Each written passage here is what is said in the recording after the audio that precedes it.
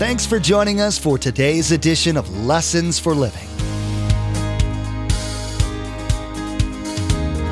His word so fresh in our hearts abound. His word made flesh in the here and now. A new life is beginning. Lord, let us hear your lessons for living.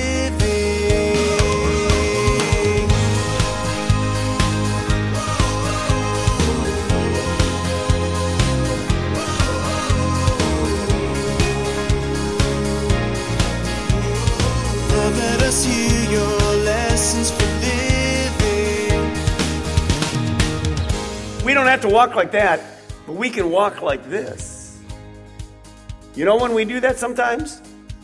When we're around sinners. I'm not like them.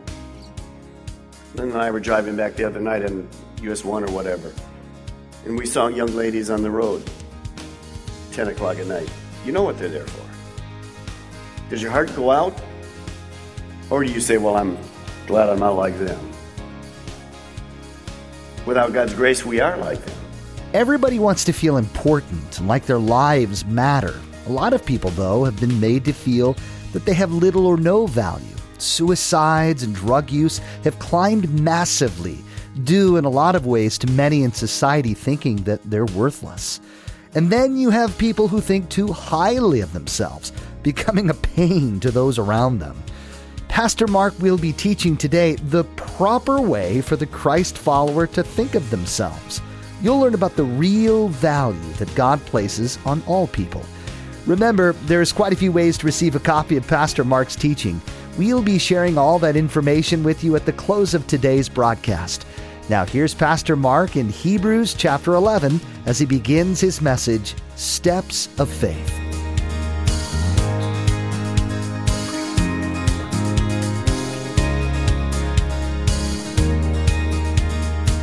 Let us hear your lessons for living. We will start in Hebrews chapter 11. When you visit much of the world, if you do travel a lot, you discover that in many parts of the world, people love to walk. And in fact, where I'm going in India, the main mode of transportation is simply walking.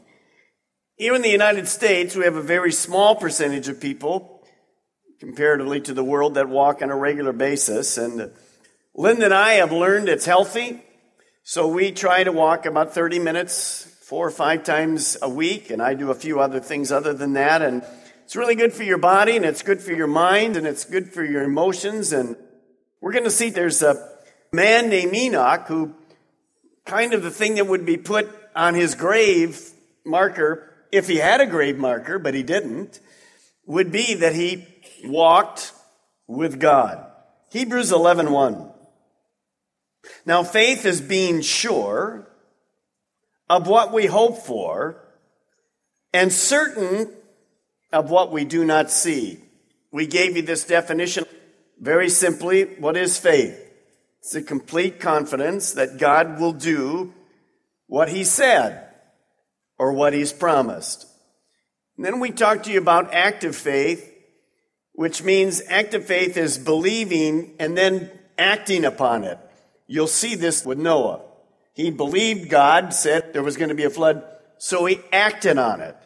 So God doesn't want just faith in us. Well, I believe the promises. Yeah, it's really going to happen. There's going to be a rapture. There's going to be a second coming. The world's going to be destroyed by fire. I believe that, God. No, he wants you to take that to the role of active faith, to follow through and say, okay, I need to win the lost. I need to live a holy life. All of those different areas. And it doesn't matter about how you feel or what you think. You absolutely know God's going to do that. Now, look down to verse 5, chapter 11. By faith, Enoch was taken from this life so that he did not experience death. He could not be found because God had taken him away. For before he was taken, he was commended as one who pleased God. Now, if you will, turn to Genesis chapter 5. Genesis chapter 5. Now remember the context of this book. It's not just a nice little history lesson for us in the book of Genesis. This book, first book in the Bible, is about, Hebrews here, is about a group of Jewish believers who have converted to following Jesus. They're being persecuted for it. They're thinking of going back. And as all of this is happening, the writer, I think, Paul, we're not sure, doesn't identify himself, is telling these people, no, you need to have faith. God promised to bring you through it. And let me give you a little history lesson from your relatives. Just hang in there. Genesis 5, verse 18.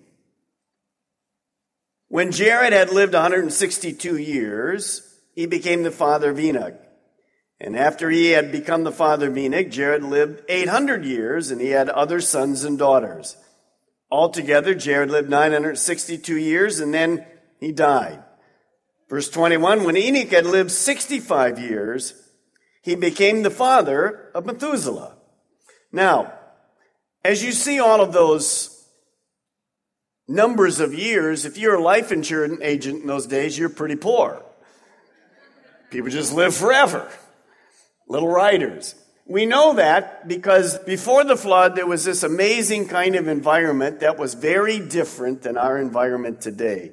Kind of this little protective, we don't really know what it was, a covering that for some reason enabled people to live just hundreds and hundreds and hundreds of years. Of course, after the flood, we see that moving down, and of course, we're down to the age now that 70, 80, 90, if somebody gets to 100, it's very exceptional.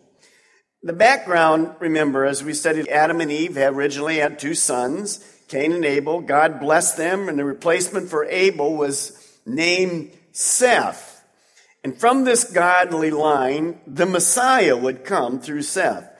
In this line of Seth is this man called Enoch.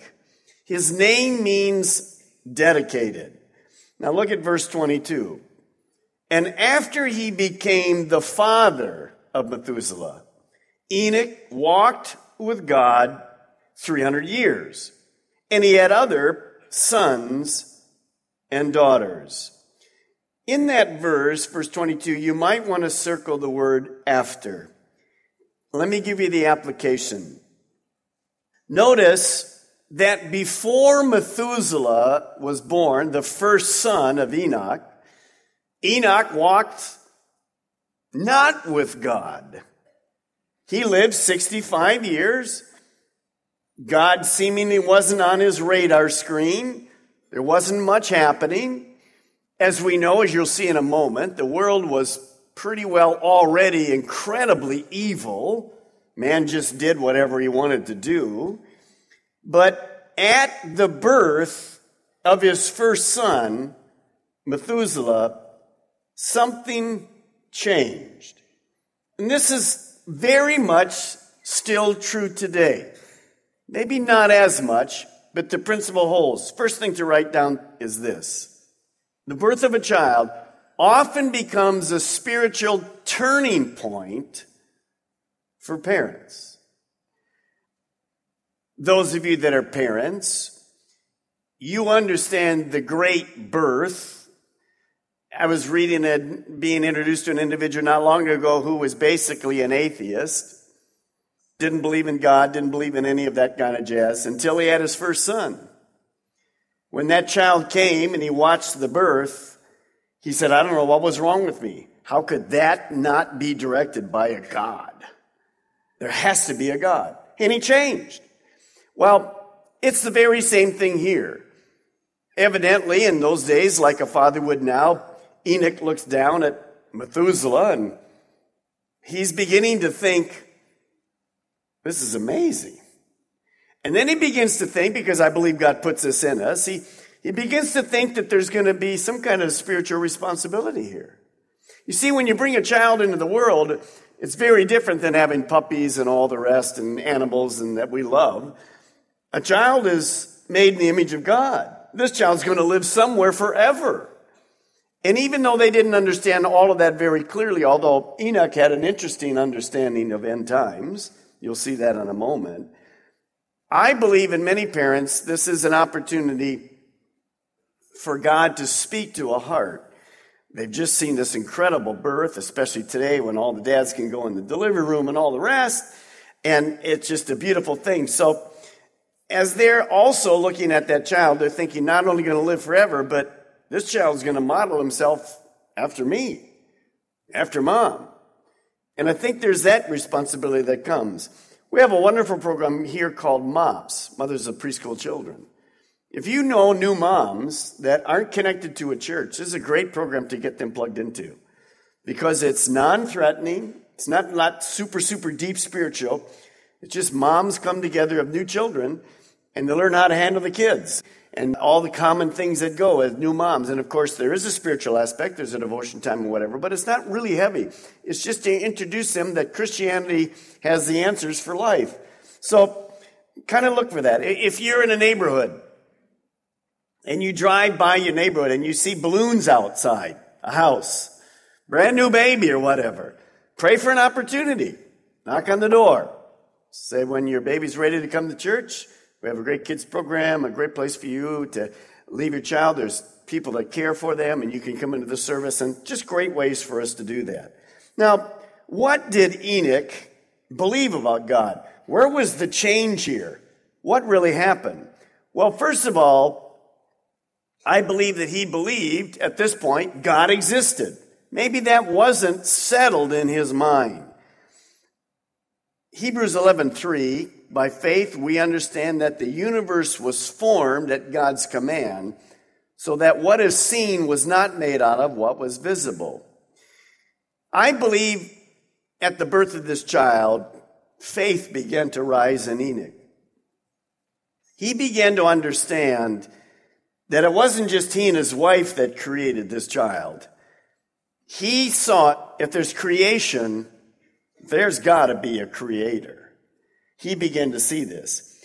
You see, foolish for us to think a watch would just, from the beginning of time, come together, just a simple little watch, and all of it would just be perfect. It would tell exact time.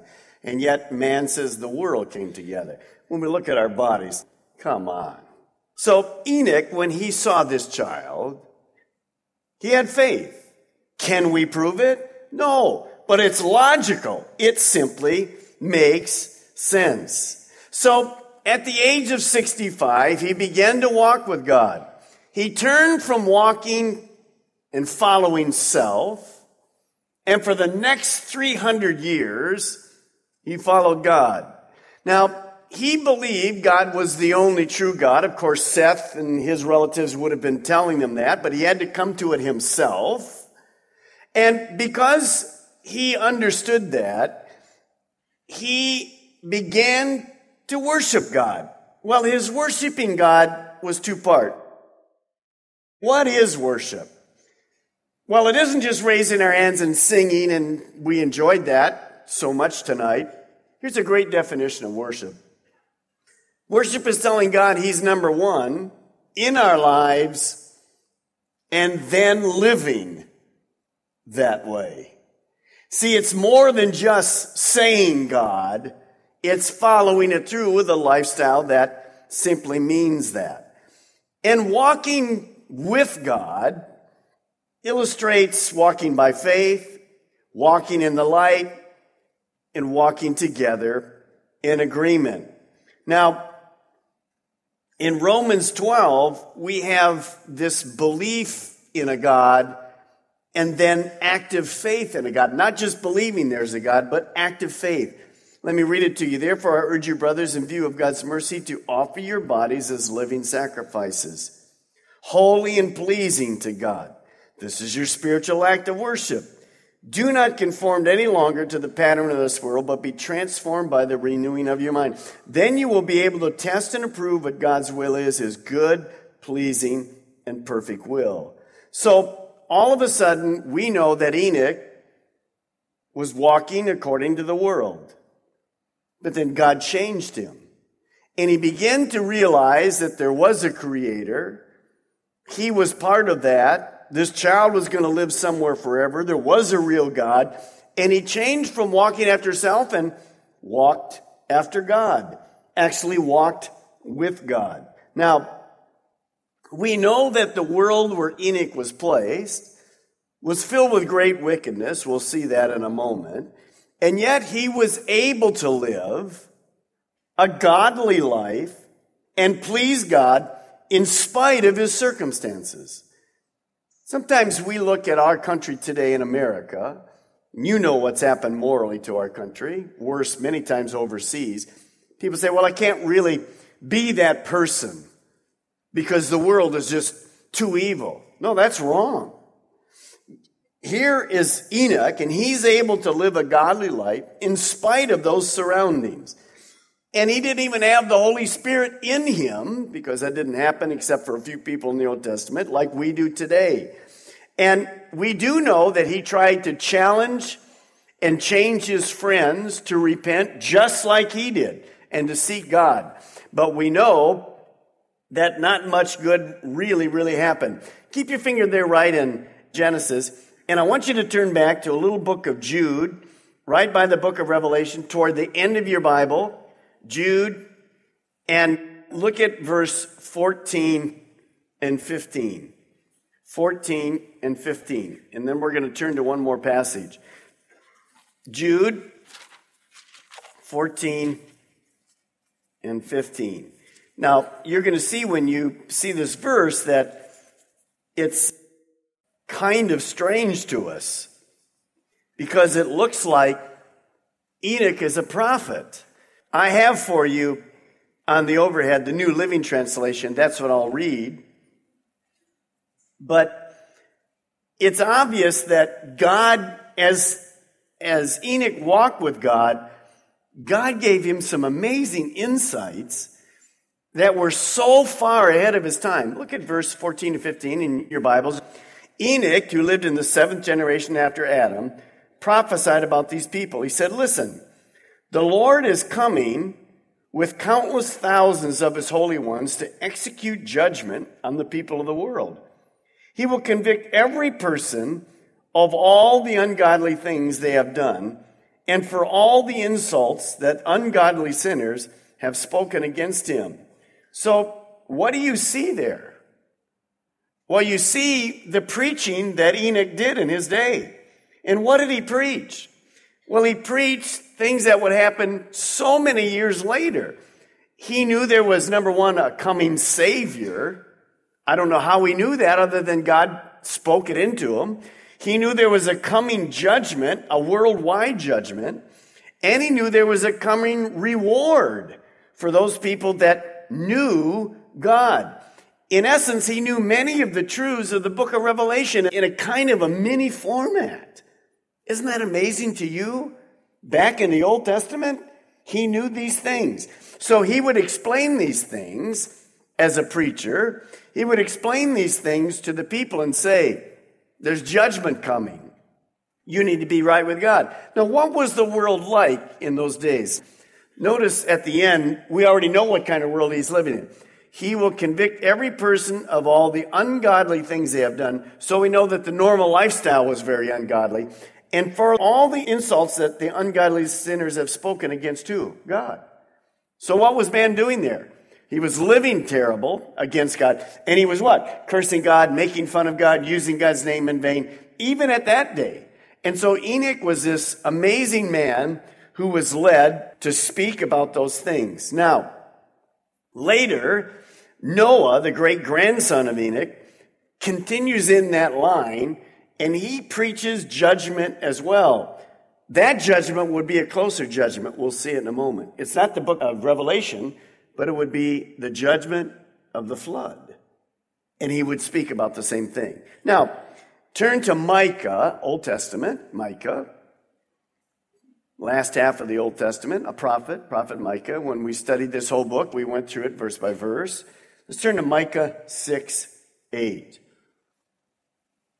What does it mean when we walk with God? What's that look like? What kind of lifestyle is that? Well, Micah chapter 6, verse 8, tells us exactly how that looks. I'll wait for a moment till you get there. There's an index in the front of your Bible. It's not a problem. The Lord didn't seem to make it alphabetical, did he? Micah 6:8. He has showed you, O man, what is good. And what does the Lord require of you? Well, here's what God requires. To act justly, and to love mercy, and to walk humbly with your God. To do justly. To do justly simply means to do the right thing. Simply to do the right thing. So if I'm going to say I'm a person that walks with God, I need to live justly. I need to do the right thing, whether anybody's looking or not looking. I just do the right thing. Now, to be honest, we don't always do that. And that's why we love grace. And then to love mercy. To love mercy. I love mercy. I want mercy. Mercy simply means not getting what you deserve. I love it. I don't like it for you, but I like it for me. You laugh, but see, when somebody else is doing you wrong, you want them to pay for it. Or if you're ever driving and you're doing the speed limit and the guy goes right by you, you're praying, Jesus, send a cop somewhere, send a policeman. And if you go down the road and the light's on and he's pulled over, what do? I mean, you're singing praise the Lord and hallelujah. Well, that's not the right way to be. The reason we laugh is because we're all guilty in this room. You want to have mercy for other people. You want to be a merciful person if you're going to walk with God. By the way, God's very merciful. We don't get what we deserve. Thank God. Also, we're to walk humbly with our God. That word walk in the Hebrew language means to walk continually, conversantly, to follow, to go forward. It's a walk of humility. A walk of humility. Just ask yourself, are you walking as a humble person? Is there humility in your walk? Or are you prideful in your walk? You know, if we watch any of these shows with the new designers or whatever, would you say that's walking humbly with God? No, you're trying to, what? Show your tush off and all the rest of the things in the outfits. You see, but we don't have to walk like that, but we can walk like this. You know when we do that sometimes? When we're around sinners. I'm not like them. Lynn and I were driving back the other night on US 1 or whatever, and we saw young ladies on the road, 10 o'clock at night. You know what they're there for. Does your heart go out? Or do you say, well, I'm glad I'm not like them? Without God's grace, we are like them. We have nothing to be proud of in ourselves. Be careful that we don't become these pride people because we think we're good. There's nothing good in us unless God's in there. Walk humbly. I believe that Enoch realized that before it was too late. Then there's a walk of fellowship. That word means conversant. Pastor Mark taught today about what faith is. You learned that faith is the complete confidence that God will keep His word. You also found out that simply believing isn't enough. You have to act on the words you hear. Pastor Mark told you about Enoch, who was a guy living his own life until his first son was born. He then followed God for the rest of his life. There's so much to learn from Pastor Mark's current series, so be sure to join us again. In the meantime, we'd like to offer you a CD copy of today's message for your own archives or for you to share with friends and family. Visit lessonsforlivingradio.com and click on Order a Message at the top of the page. There you'll be asked for the mailing information and be sure to include today's date. Each CD costs $5 to cover materials and shipping. Again, to order your CD copy, visit lessonsforlivingradio.com. Next time, Pastor Mark will continue his teaching, Steps of Faith. He'll be talking more about Enoch and how he exhibited active faith in his life. You'll find out how that can work in your life and how you can become a more complete Christ follower. Pastor Mark will show you how even when it seems like the pressure to stop following God is extreme, you can win against that pressure. We've run out of time today, but we do encourage you to tune in next time as Pastor Mark will continue teaching through the book of Hebrews. That's next time on Lessons for Living. Our eyes have seen and our ears have heard His word made flesh in a hurting